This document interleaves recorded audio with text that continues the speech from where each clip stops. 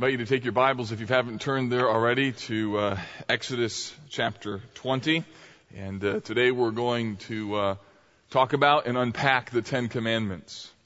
You know, one of the differences between an adult and a child, and one of the differences between a mature adult and an immature adult, is understanding the connection between cause and effect.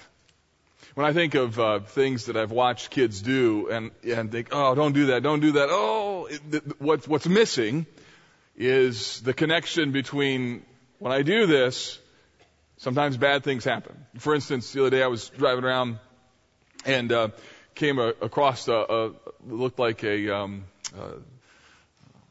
brother and sister playing baseball in the front yard. And he was throwing the ball to her, and she was hauling and hitting as hard as she possibly could, and then run into an imaginary base and then back. And I watched her hit the ball twice. I was like, man, she's got a pretty good swing. And then I realized that just to the left of the pitcher was their parents' BMW. And as they're pitching the ball and she's swinging, I'm like, oh man. And sure enough, she hit it nice and straight. And I would imagine that if a parent came out and said to her, hey, you can't hit the ball here, it might hit the car. She might say, no, I always hit it straight, right? But once it goes left or right, could be a problem. There's a connection between cause and effect between a child and an adult. One of my sons recently bought a pogo stick from the Goodwill store over here in Carmel, and so he's been bouncing all over the driveway, boing, boing, boing. So he called me and said, Dad, come check out how I can do this pogo stick. So I was like, all right. So I come out. He goes, watch how I can go up the cement stairs. And he's like, doing. And I was like, oh, okay, whoa. No, watch, I can skip them, watch. And I'm like, no, don't. He says, Dad, come on, nothing's going to happen. And I said, yeah, nothing's ever happened to you. You've never broken anything, right? So the difference between a child and adult, or a immature adult and a mature adult, is understanding that there are laws in life, right? Laws like gravity, or Newton's law that, an object in motion stays in motion until it hits a BMW, right? Or the tensile strength of a bone. If you fall wrong, that bone's going to give. So there's laws in life, and as you grow into adulthood, you got to realize that those laws are important and they are never changing. And today we're going to talk about God's moral laws. And as real as the law of gravity is, as real as Newton's laws of thermodynamics, so God's moral law is just as real. They are constantly in play, and when they are violated, it creates pain, great pain. So today we're looking at this moral foundation, and last week we saw the setup in Exodus 19 where God goes up on the mountain and there's fire, there's smoke, there's lightning, and the whole point of that scene is God is not like you. He's different than you. That's why God's high in the mountain and they're down low. That's why there's lightning and there's peals of thunder. And we tried to establish last week that a fundamental presupposition in life, a fundamental idea in terms of the Christian ethic is this, that God is not like us. Now, He likes us, but He's not like us. And that makes all the difference in the world. It affects how you view suffering. It affects how you view hardship. It affects how you even view the doctrine of salvation, that God is not like us. Exodus 19, God says to the people of Israel, all the earth is mine. In other words, He's supreme. He's sovereign over all. And on the basis of His ownership of everything, as the basis of Him being the creator, He then establishes the moral boundaries, the moral laws.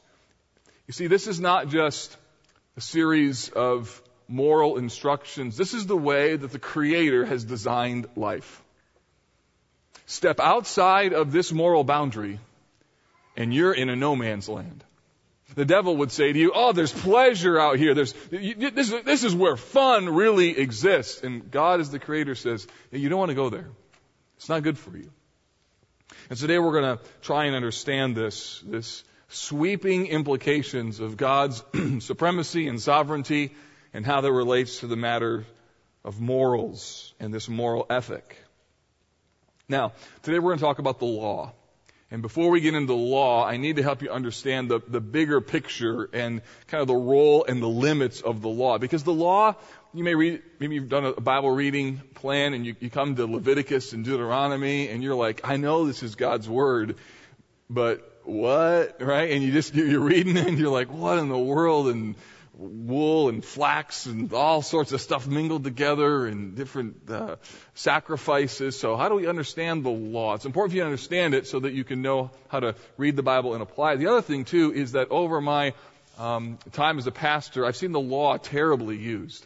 I've seen it used to justify things, to try and put people in a really tight box. And so it's important for you to understand this word, law, and what it means. So let me give you just some instruction on this before we get into the Ten Commandments. I actually have 7 things that I want to tell you about the law this morning. Here's the first one. And that is this, that the word and concept of law can be used in different ways in the Bible. So sometimes you'll notice in your Bible it's a capital L law, sometimes it's a small l law. And that's because, frankly, in the Greek language, there's really no distinguishing mark as to whether it should be capital or not capital. Sometimes, like the Apostle Paul uses the word law to refer to basic moral codes of right and wrong. So he talks like in Romans 2 that the Gentiles, when they obey a law, even though they don't know what the law is. So it's sort of inner compass in terms of things that are right, things that are wrong. So that could be, in a sense, a law. As well, the word law could refer specifically to the Ten Commandments. Jesus, in Matthew chapter 5, when he talks about the commands of God, when he says, you've heard that it was said or that it was written, he's quoting the Ten Commandments. And so that could be law. As well, another use of the word law could be for all of the particular laws that you find in books like Numbers, Deuteronomy, Leviticus. So the word law has a broad range of meaning. Jesus even used that word when he said that he had come to fulfill the law and talked about the law and the prophets. So sometimes it can be a term that means the entire corpus of the Bible and its commands. Sometimes it can be just the Ten Commandments, and sometimes it can just even mean, in general, this sense of right and wrong. Here's the second thing. And that is that the Ten Commandments were intended to be basic moral principles. So you need to look at the Ten Commandments through this lens. You need to see them more like the Constitution than you would case law. You need to see them more like core values than individual statutes. See, what God is doing here is establishing the basic principles upon which the moral code of life will be based. He does this by issuing 10 commands. Actually, in chapter 20, you'll see that he says that God said these words. So the Bible doesn't even use the word commands in reference to these 10 commandments. Later on, when it comes to not using his name in vain, he'll say if you violate my commandments, that's when the word command is used. But in regards to the 10 commandments, they're more like core values. These are values expressed through individual commands. And then all of the rest of the law throughout the rest of the Old Testament will flow from these 10 moral principles, these 10 moral guidelines. We tend to think of law as individual statutes. So that's why there's all sorts of laws that are constantly being written. That's why there's lawyers. That's why there are people in government office, because there's always this possibility that somebody could not fully obey and it wouldn't be written down, and therefore there would be a loophole and they couldn't be held accountable for a law that isn't written. That's not how the Ten Commandments are. Ten Commandments are designed to be perpetually binding moral commands. Third, the specific regulations in the law, the rest of the Bible, expands and applies the Ten Commandments. So specifically in Exodus chapters 21 to 23, you're going to see some very specific instructions, some very specific regulations, and these were given in order for them to know when God says, you shall not steal, here's what he means. That boundary marker between you and your neighbor, if you move that, that's stealing. When you sell goods and you weigh your scales and it's unfair, that's stealing. When you have a stranger who lives among you and you take their garment and you hold it for too long as a pledge, that's stealing. And so what the Bible does is it applies the Ten Commandments through these very specific regulations, and they were meant to be illustrative of what the Ten Commandments are all about. Number 4. The Old Testament law is typically divided up into moral, civil, and ceremonial commands. So historically, interpreters would look at the law through one of three lenses. Either the moral law, which is primarily the Ten Commandments, and those, I believe, transcend time and culture. So these commands are perpetually binding. Then you have civil commands, and those relate to Israel's governance as a nation, what kind of taxes they should pay, the way in which the nation should be organized. And then you also have ceremonial commands that relate to things like uncleanness, relates to worship, the things that related to how Israel was to approach God. And so there's three different divisions of that law: moral, civil, and ceremonial. And that's important because when you go into the New Testament, you see that one of the early issues that the church had to deal with was how much of this law is still relevant. One of the early issues that they had to deal with is, are we still to command our people that they're to observe those dietary restrictions? And you have Peter and the coming down of that sheet, and Jesus says, kill and eat. So what's going on here? And so what happens is that in the context of the church age, that the civil and ceremonial laws fundamentally change, but the moral law doesn't. The moral law is not only rooted in the Ten Commandments, it's also rooted, candidly, in the creation of the world. There are particular commands even given to Adam and Eve that relate to the Ten Commandments, but we don't have time to unpack that and look at that fully today. Number 5, Jesus targeted the heart behind the law. So Jesus' goal when he looks at the law is to actually get below the surface, not just to talk about the Ten Commandments or to talk about the specific requirements of the law, but actually get to the heart. And that wasn't just Jesus' intentions, that was the intention of God from the very beginning. In fact, in Jeremiah 32, God talks about a day coming when they would have a new heart, and the beauty of that new heart and that new covenant would be that the law of God would be written on their hearts, that they would know what to do, that they wouldn't have to have external laws always dictating what was right and what was wrong, but there would be this new level of obedience that would come out of the heart. And so when Jesus talks about issues like murder or adultery or retaliation, he gets to the heart of the matter because he knows what we know, and that is that we tend to emphasize our external actions at the neglect of what's really going on inside the heart. And Jesus goes after the heart and says, look, true obedience isn't just what you do on the outside, it's who you are on the inside. So this idea of the law reaching the heart and coming out of the heart is an important New Testament dynamic. Number 6, the law was never designed to save, but to identify the character of God and lead us to Christ. So the law's goal is for it to be heavy and weighty and overwhelming. Apostle Paul said in Romans chapter 7 that the law is good. Why is the law good? Because it makes God's character clear and plain, and it makes our sin clear and plain. It makes us see who we really are. It is a moral x-ray. It is designed to break us, to help us to realize I can't do this on my own, and then to help us run to Christ so that by the redemption offered to us in Jesus and by the indwelling power of the Spirit, we can actually keep His law. So if you ever read the law and you're just overwhelmed, you're just like, oh my word, this is like a moral fire hose. Exactly. That's the point. God wanted His people to know His holiness and the fact that nobody could ever measure up. Number 7, and finally, and that is this, that true obedience is rooted in the Ten Commandments, but it's lived out by the Spirit.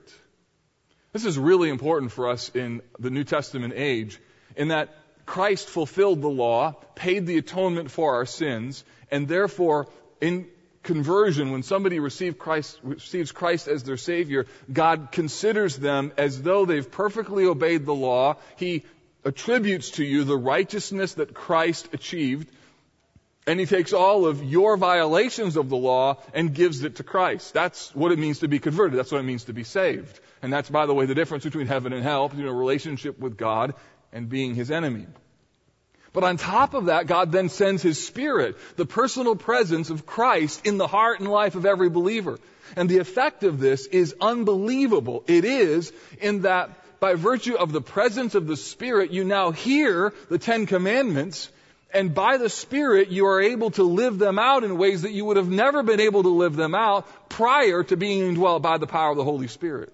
It means now that you have an inner guide, this direction that comes by God Himself to help you know how to apply the Word, the Ten Commandments, and know how to then live and walk in them. Which is why Paul says, walk by the Spirit and you'll not fulfill the lusts of the flesh. Now, many of us would rather have a rule. Obey these 10 rules and you'll not indulge in the sinful desires of the flesh. The problem is if you have 10 rules and it's a guarantee, if you keep these rules, then you're going to be good. Then when you kept these rules, guess what? You'd be full of pride and sin and wouldn't be able to make it anyways. And so the reality is you need the presence of the Spirit to be able to walk by the Spirit, because life is filled with so many nuances, so many challenges, and our hearts are so deceptive that when we think we have actually obeyed, we end up violating the very heart of the command in the first place. So the law is good, but the Spirit helps us and empowers us in fulfilling it. So 1 Timothy 1:8 says the law is good if one uses it lawfully. And how do you lawfully use the law? You lawfully use the law by letting it do what it's designed to do. It's designed to reveal both the character of God and designed to reveal our hearts. And so understanding the law helps us to know God, but it also helps us to know ourselves. So, with that as the background, the backdrop, let's dig into the 10 Commandments. Now, here's the challenge with the 10 Commandments. I would suspect that nobody is going to walk out of here today with this thought. Wow, that was really good. I had no idea lying was wrong. I had no idea. It's like so helpful, Mark. Thank you. I don't know how. I just grew up in a home, and I was like, seriously, I didn't know. No big deal. No one's going to leave today like, oh, I didn't know. So what I want to do, instead of talking about what exactly does this mean, I want to try and get below the surface at the principles that are undergirding these 10 commands and help you understand what they mean. And for that matter, then also that maybe by the Spirit today you would figure out how these old 10 words are to be lived out in your life. So here's the first one. The first command is no other gods. If you look at Exodus 20, it begins, verse 2, I am the Lord your God who brought you out of the land of Egypt, out of the house of slavery. Again, God repeats this. Why does He repeat this? Well, because this is the basis of His relationship with Israel. It's not just that He's giving them commands, it's that He rescued them. And in the ancient Near East, when you were rescued, your rescuer, in regards to the terms of your new life, would offer a treaty or a covenant. It was called a suzerain vassal treaty. It's the name after the people group that kind of developed this. If you were the person who delivered, you would deliver to the people who you rescued a treaty and say, this is how your life's going to look like. I'm your deliverer. I've rescued you. And as a result, these are the prescribed behaviors that I want you to maintain in light of your deliverance. So that's why verse 2 is there. Verse 3 then says, you shall have no other gods before me. You need to know that this command is not just first in order, it is first in essence. Meaning that all of the rest of the commands are going to flow from this single command of no other gods. Trace every command back or trace every sin back, and eventually you'll come back to the place of a competition between who's really going to be God. And the unique thing that God says here is this, that even though you live in a polytheistic world, even though the nations around you think that there are all kinds of gods, the reality is there aren't all sorts of gods. I am the one God, and there is no other. So what's unique about what God claims here is that He claims that there are no other gods, that He is exclusively the creator of the universe. And as a result, He demands and requires exclusive allegiance. And that makes sense. If you're the only God, then to worship anything else would not only be silly and futile, it would actually be treasonous.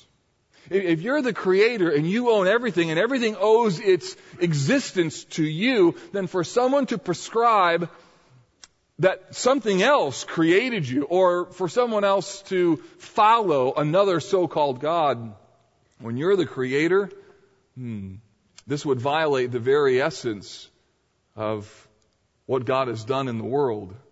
So, since God is the creator of the universe, and since everything exists for His glory, you need to know that God's exclusive claim of worship is not a symptom of a megalomaniac complex.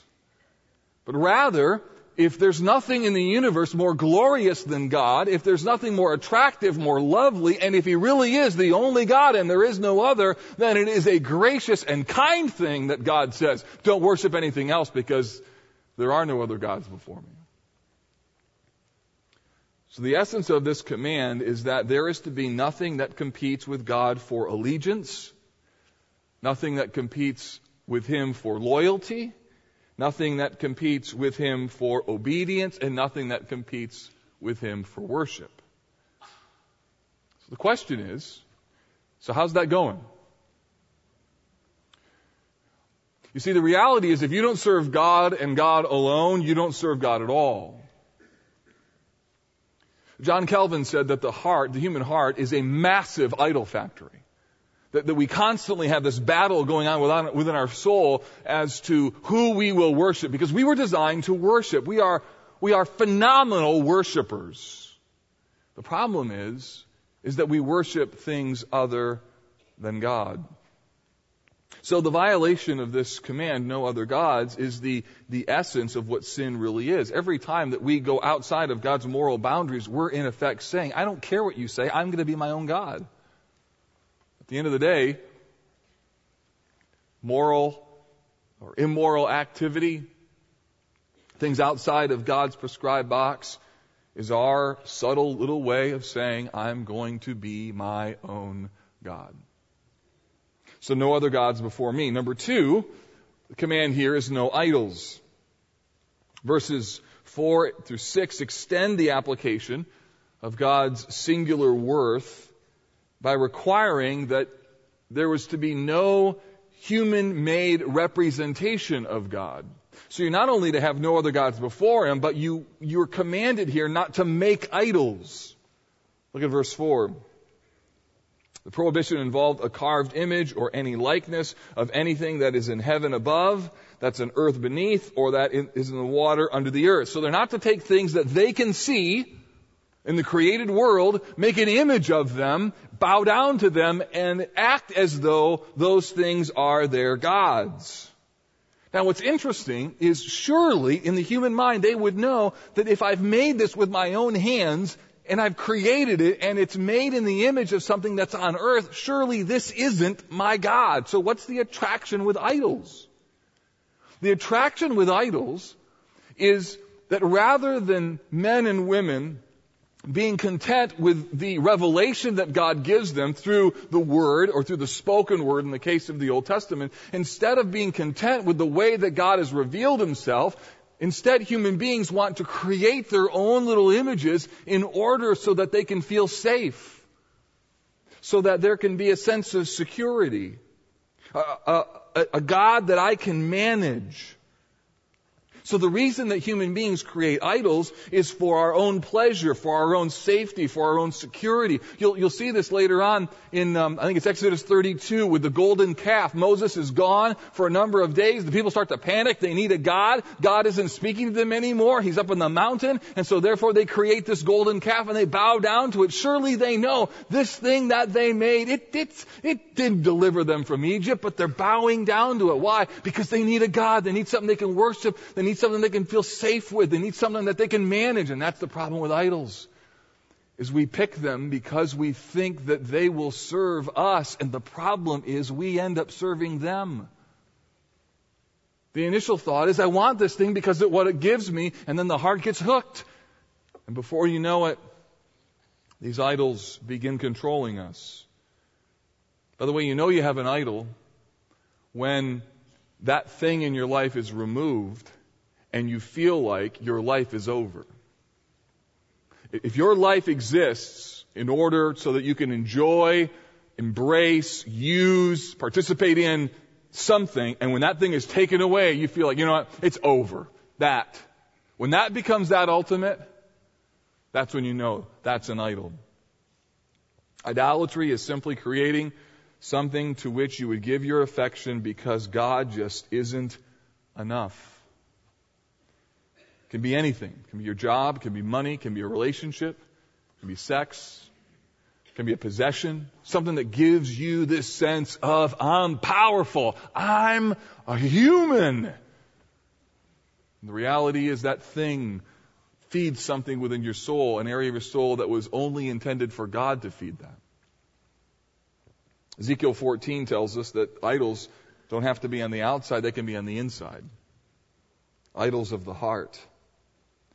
Third, so no other gods, no idols. Third, do not misuse the name. So the name of God is directly linked to His character, to the essence of who He is, and as a result of Israel having that name, there was authority attached to it.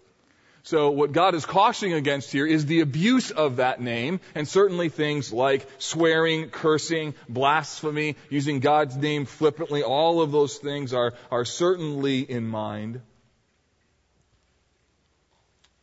But also what He has in mind are people trying to use God's name as a emblem of credibility. So they make a promise and then they throw God's name in.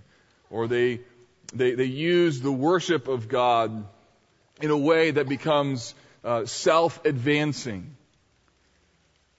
In other words, what's in mind here is that God's name, or the worship of God, was not intended to be used for self-worship. Can't use God for you. That's the point. You can't use His name to validate you, to make people believe you, to give you credibility. You can't, God doesn't exist in the world to make you great. You exist in the world to make His name great, and His name is connected to His greatness, so don't misuse His name for self-centered purposes. That's the point. Fourth, keep the Sabbath holy. You know, what's interesting is this command is actually rooted in the Genesis account, where God, as the Creator, has a rhythm to how He creates. He creates 6 days, and on the seventh day, here's the Creator God who rests. He intentionally stops. So then Exodus 20 also gives the same command. And then interestingly enough, verse 11 links it all the way back to creation. Look at verse 8. Remember the Sabbath day to keep it holy. 6 days you shall labor and do all your work, but the seventh is a Sabbath to the Lord your God. On it you shall not do any work, you or your son or your daughter, your male servant or your female servant, your livestock, or the sojourner who is within your gates. Why is that in the Bible? Because God knows you. He knows what will happen. You start getting kids. You're like, awesome, man. I'm going to sit in the chair on Sunday and let my kids do all the work, right? You got a servant. I'm not working, just making everybody else work, right? And so God says, no. I don't care if it's your son, if it's your daughter, if it's your servant, if it's your animal, or if it's the alien. Nobody is to work. Why? Verse 11, for in 6 days the Lord made the heaven and earth and the sea and all that is in them, and rested the seventh day. Therefore the Lord blessed the Sabbath day and made it holy. So what's the big deal about the Sabbath? The big deal is this, is that as human beings, God has created within us physically a limitation that we are not able to work infinitely. Just think of it. Sometimes it just makes me laugh that a third of everything that we do every 24 hours is lay unconscious on our backs, on our sides, on our stomachs, drooling and looking like an absolute mess, doing absolutely nothing. I mean, if you're an angel looking at the created order and you don't need rest, no doubt they look and go, look at these silly, bad breath breathing human beings as they're laying unconscious in their beds. And a third of your day, at least about a third of your day, hopefully not too much more, hopefully not too much less, is spent in a virtually comatose state. And God has designed you like that. And you can't go without that very long without getting loopy, right? Or just completely worn out. Why has God done that? You know why? Because He knows the human heart. And that is this: if we didn't have limitations, we would work and work and work and work and work and work and work and work, and we would never stop. We would grab all of our sense of identity from what we do, from the production that we are involved in. And there's something really good about work. I love to work. In fact, a couple years ago, we were talking about our various personalities and our talents, and I told my staff that my favorite thing on my day off is when my wife gives me like a list, like 15 things. If you just do these things, like 15 of them, all these little fix-it jobs, I'm like, yes, a honey-do list. I love just hitting those and big check off that list, right? And get done at the end of the day, fall in the bed knowing I have done something with my life today, right? You might think that's crazy. It is, but I love it, right? And the reality is, if I could work infinitely, I would work. I'd read, I'd write, I'd think, I'd do all of these things, and I would never stop. And sometimes the reality is, our humanity, we press and press and press, and sleep is a reminder that we are not ultimate. So, get this. Sleep is worship. Yes! Right? Yes! So go take a nap today. Tell your husband or wife or your friend, hey, for the glory of God, I'm going to bed, right? So you just go, man, and go sleep. And sometimes some of the most spiritual thing in the world that you can do is say, look, I can't work anymore. I got to go to bed. Because you're believing by faith that tomorrow morning you're going to have the grace and energy that you don't have right now. So what is Sabbath? Sabbath, unlike the physical rest, is supposed to be a regular, intentional ceasing from work for the purpose of being reminded why you're really here on the earth. So it was supposed to be that cell phones and emails were supposed to help us make life simpler and less complex. Did that work real well? I don't think so. The reality is, if you have your phone with you, your iPad with you, your piece of technology, you're tweeting, you're checking Facebook, you're doing work, sometimes even in the service, and I see you, by the way. I look when you tweet. Look, 10:52 you tweeted? I don't know about that. So anyway, the reality is you can just work, and listen to me, at some point in time, according to the Bible, we need to take a moment and say, you know what? I need to stop, because this is becoming too much a part of my identity. This is becoming who I am. Who I am really is my relationship with God. Now, I'm not saying that you can't go out to eat on a Sunday afternoon. I'm saying you can't go to your kids' soccer games. I'm not saying you got to turn the TV off, shut your phones down, things like that. I'm not saying any of that. But what I am saying is this, look, one day a week, something needs to be different about this day. Something needs to be different where you're reminded, you know what? I don't exist for my job. I don't even exist for my family. At the end of the day, all these things are good. They're all a part of the worship order. But at the end of the day, what I really am is about me and my relationship with God. So something about this day needs to be different to facilitate that. In the New Testament, Jesus changes it a bit. The New Testament authors change it a bit. They move from Sabbath day, seventh day, to first day of the week. It's changed from Sabbath to Lord's Day. Same idea. That we're to be reminded that we live not for the pace of production, but we live for a relationship with our Creator. Number 5, honor your father and mother. The word honor is the same word, listen to me, it's the same word that's used for the glory of God. In other words, the same sort of respect and honor that you're to give the Lord is to be given on earth to mom and dad, which means that a person who has an honor problem with mom and dad actually has a God problem. What does honoring look like? Well, as children, it means that you obey your parents. As adults, it means that you respect your parents. It means that as they age, you take care of your parents. So honoring is a lifetime pursuit, and as well, it also means that you take the spiritual heritage that you've been given, even if it was just a small little seed of spirituality, or maybe there wasn't anything that was there. It means that you take this spirituality and you grow it and you pass it on to the next generation. I long for the day when I'll be old and have children, grandchildren. I mean, I can hardly even believe that that's even possible, but someday, and to think that all of them, oh God, I hope so, or most of them would have carried the mantle of Christianity from my lifetime into theirs, and from my children into their children. That is a gift that is so precious. So you honor your mom and dad by being righteous and godly. Look, just don't buy the grandfather clock for their 50th. Just be godly for the rest of your life, right? Just be righteous. That's what it means to honor mom and dad. Number 6, no murder. The 6th command prohibits violence towards another human being. On a broader scale, it relates to the preservation of life. In Genesis 9, God told Noah that if a human being was killed by another human being, that their life should be taken because there's something sacred and precious about the human being who's made in the image of God. Life is a gift, and it's a gift that is to be preserved. So this isn't an instruction regarding pacifism, because clearly there are moments in the Bible when God gives instruction in regards to justice for the appropriate killing of others. Rather, what is addressed here is the self-focused, hate-filled, unauthorized killing of another human being.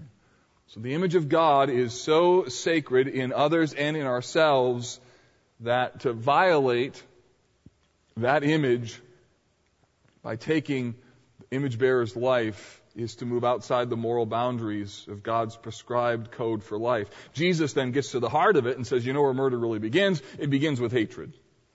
And so he targets not only the active killing, but also the internal desire for killing. Number 7, no adultery. We're going to spend a little time here. God is the creator of everything, including human sexuality. And therefore, he defines the boundaries of sexuality and morality. He establishes here, at the bare minimum, that sexual activity outside of a covenantal marriage between a man and a woman is fundamentally immoral. So he establishes this boundary. Now, why would God establish that boundary? Our culture would say, no, it's not a big deal. It's just sexual activity. It's just our bodies. What's the big deal? Why does God prescribe this boundary? Let me explain to you why. This is really important, not only if you're married, but also if you're not. This will help you, I think, understand the lie of the enemy when temptations come, where the enemy says, come on, live outside the boundary. It's fun over here. Let me help you understand why God prescribes this boundary. It isn't arbitrary. It's a part of the created order, and it is very, very important. See, God designed marriage between a man and a woman to be covenantal and to be an all-encompassing relationship. Sometimes the Bible calls this all-encompassing relationship a one-flesh union. That language, one flesh, is a Bible attempt to capture the depths of the interweaving of what happens between a man and a woman in every area of their life. That they're no longer two, but they're one. And God's design in this covenantal marriage is that there's this relationship between a husband and wife, a relationship that's based upon mutual trust and promise-keeping and mutual acceptance. It is that human beings were fundamentally insecure, and here comes somebody else who says, I'm going to love you just the way that you are, and you're going to love me just the way that I am. And despite the fact that we're going to grow old together and you're going to know all my weaknesses, you're going to see how foolish I am, we're going to change physically together over the years, and you're going to go through, and yet through all of this, we're going to stay together and we're going to love one another, not because it's convenient or because it's easy, but because there's something beautiful, something God blessed about mutual acceptance that spans the decades. What we're talking about here is a connection to another human being that is so deeply spiritual. You could think of it, like back to the Garden of Eden, like emotional nakedness. In fact, it is the closest picture that we have to God's relationship to His church. So there's something unique, something spiritual, something emotional, something relational, and something physical that is at the depth of human relationships that is comparable to no other relationship on the planet. And as a result, in this covenantal relationship, when there is that level of acceptance and that level of trust, sexuality becomes like a sacrament. It takes the reality of this physical moment and it draws the heartstrings tighter and closer and more intimate. And in this way, sexuality actually affirms and accentuates covenant love. Therefore, sex, rightly understood, is not just physical. This is what our world will tell you. It's just physical. No, it isn't. It is metaphysical. Meaning, it is so far beyond. It is the connection of a being of a man to a being to a woman. Which is why, when the Apostle Paul addresses the church at Corinth, and they have this crazy idea that they could just go to the temple of Diana and have sex with a prostitute in the worship, and it's not a big deal, Paul says, what are you, crazy? That's my interpretation. What are you, crazy? He says, you're one body with the Lord, and when you go, you're taking the Lord into that thing. You're taking the Lord into that relationship. And then Paul says this. He says, flee sexual immorality. Every other sin that a person commits is outside the body, but the sexually immoral sins against his own body. What is he saying? He's saying that there's something different about sexuality and something different about sexual sin. Central to the beauty and the power of sexuality is the soul connection. And it is only, listen to me, it is only in covenant marriage between a man and a woman that sex, soul, otherness dynamic works and works well. Sexual activity outside of a marriage always, I don't care what expression it is, always involves a self-focus. It temporarily offers you pleasure, but at the cost of something, listen, deep within your soul. There is something uniquely divine about sexuality, something that relates to something deep within you. Therefore, all sexual activity outside of a God-ordained marriage is a violation of God's heart, because it's only in this covenantal relationship that sex will help your soul, instead of feeling like you've given part of your being away. Listen, this is what happens. God describes and prescribes the boundaries because outside of the boundaries, it's not only not right, listen to me, it's not safe for your soul. I was reading an article over the weekend in the Wall Street Journal of a woman who's an Indian, and she is concerned about the sexual crimes that are happening in her country. And her solution, just shockingly so, is that the problem with Indian culture is that it's too prudish and too conservative. And we would solve all these sexual assaults if we could just open up the floodgates and do away with any sense of morals, because that would be the solution. And I want to think, did that ever work historically? It's never going to work. Absolutely not. That's not the solution. The solution is instead to understand the beautiful reality of what the Creator has designed and why He's designed it that way. And while the enemy would say, come outside here, it's pleasure, it's fun, it's just the body. No, it's not. You end up selling a part of your soul. Therefore, sex is only safe when it's in the context of covenantal love between a husband and wife. Number 8. Got to move quickly. No stealing. The 8th commandment is designed to protect people from the selfish actions of others. Beyond just not taking what doesn't belong to you, the command is also applied to don't destroy other people's property. I mean, it's the reason you break somebody's fence, they got to pay to fix the fence, and so that's, in effect, taking money from them because they've stolen it. That's what I've said to my kids. They put a hole in the drywall. I'm like, look, now I got to pay for that, right? You're stealing from me. Stop stealing from me, right? So stop making holes in my drywall because I'm making me money. I have to give money away because of your elbows. So stop it, right? So that's a sidebar, but anyway. So fair measurements. I mean, you have business. You got to. If you're not fair, you're stealing. Not moving landmarks, appropriate interest. These are all things. And by the way, and these are things that were designed to particularly protect the poor, widows, and aliens. Our friends in the Neighborhood Christian Legal Clinic just told me gut-wrenching stories of just how people take advantage of poor people because they can't afford a lawyer. It's just something that's so wrong with that. And the Bible says that's stealing. Number 9, no lying. This is obviously, it prohibits not telling the truth, and in the context it relates very much to in court proceedings or things of that sort, but it extends far beyond that. And a culture breaks down when people don't know if they can trust one another in what you say. If everything has to be all written down in a very specific contract with every I dotted and every T crossed, it creates a very negative adversarial culture. No lying. Whether it's social or commercial or relational, truth is important. And finally, number 10, which is no coveting. The word covet means to crave or desire. It's as close to the internal as we get in the 10 words. But it means in particular that no coveting what your neighbor has, that you would want it at their neglect. So what this is at the end of the day is the violation of the commandment to love your neighbor as yourself. What God is prohibiting here is the self-centeredness of looking at what your neighbor has and craving it for yourself at their neglect. I should have that. They shouldn't.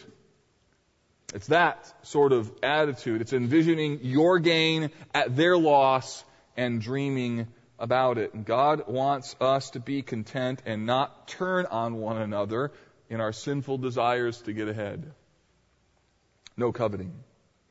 So, the 10 Commandments, none of this is new, but we certainly need to review this, don't we?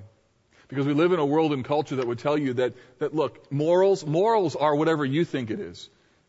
What's right for me might not be right for you. And while that's true at one level, my family preferences, our convictions, they might work for me, it might not work for you. But eventually we have to get to a moral floor. If I walk into the gas station and say, $3.85, you know what, that kind of means $3.50 to me today, right? The gas station attendant's going to go, hey, $3.80, whatever you want. $3.83 is what it is, man. Now, to me, $3.83 means $3.53. That doesn't. Eventually, you reach a point where there has to be an irreducible minimum, and the 10 Commandments are that.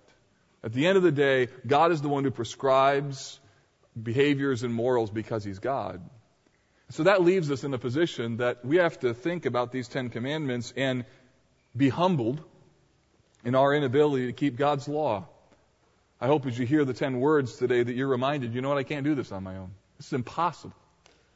To then also be reminded that God calls us to run to Christ for atonement for our sin, because there's only hope in Him that we could ever do anything right.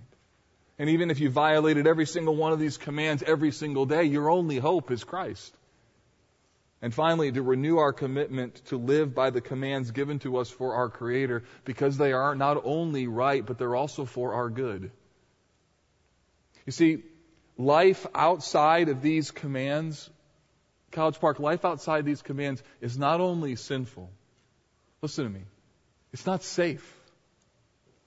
And so while the enemy would tell you, come outside here, come out the boundary, this is where real living is. Real life exists outside of these morals. I would tell you, that is a lie, that is not true. And the Creator of the universe, who knows you better than anyone else and knows everything about this universe, who knows the cause and effects of everything, has defined the moral boundaries, and it's only safe inside those. So don't you dare go outside, because it's not safe out there. We're called to be like Him. And that's the only place where it's really safe. Let's pray. Father, we need your grace, your help to be able to apply your word in our lives today. We live in a world and culture that would beg us to go outside of the boundaries. And the world, the flesh, and the devil collude to invite us to areas that are not safe. And today I pray that there would be a renewed commitment within our hearts, that we would be the kind of people, you helping us, who would see your commands as what they are, good and righteous and safe. This is the way to live. This is real living. And so, Lord, for brothers and sisters today who face temptations so strong, I pray you'd give them grace to fight. For children in this church and teenagers, single adults, unmarried, I pray, Lord, that the framework of our culture and the mentality of our world would not have its imprint on their lives, but instead that this word, this text, this scripture would be emblazoned on their soul so they could know what it means to really live.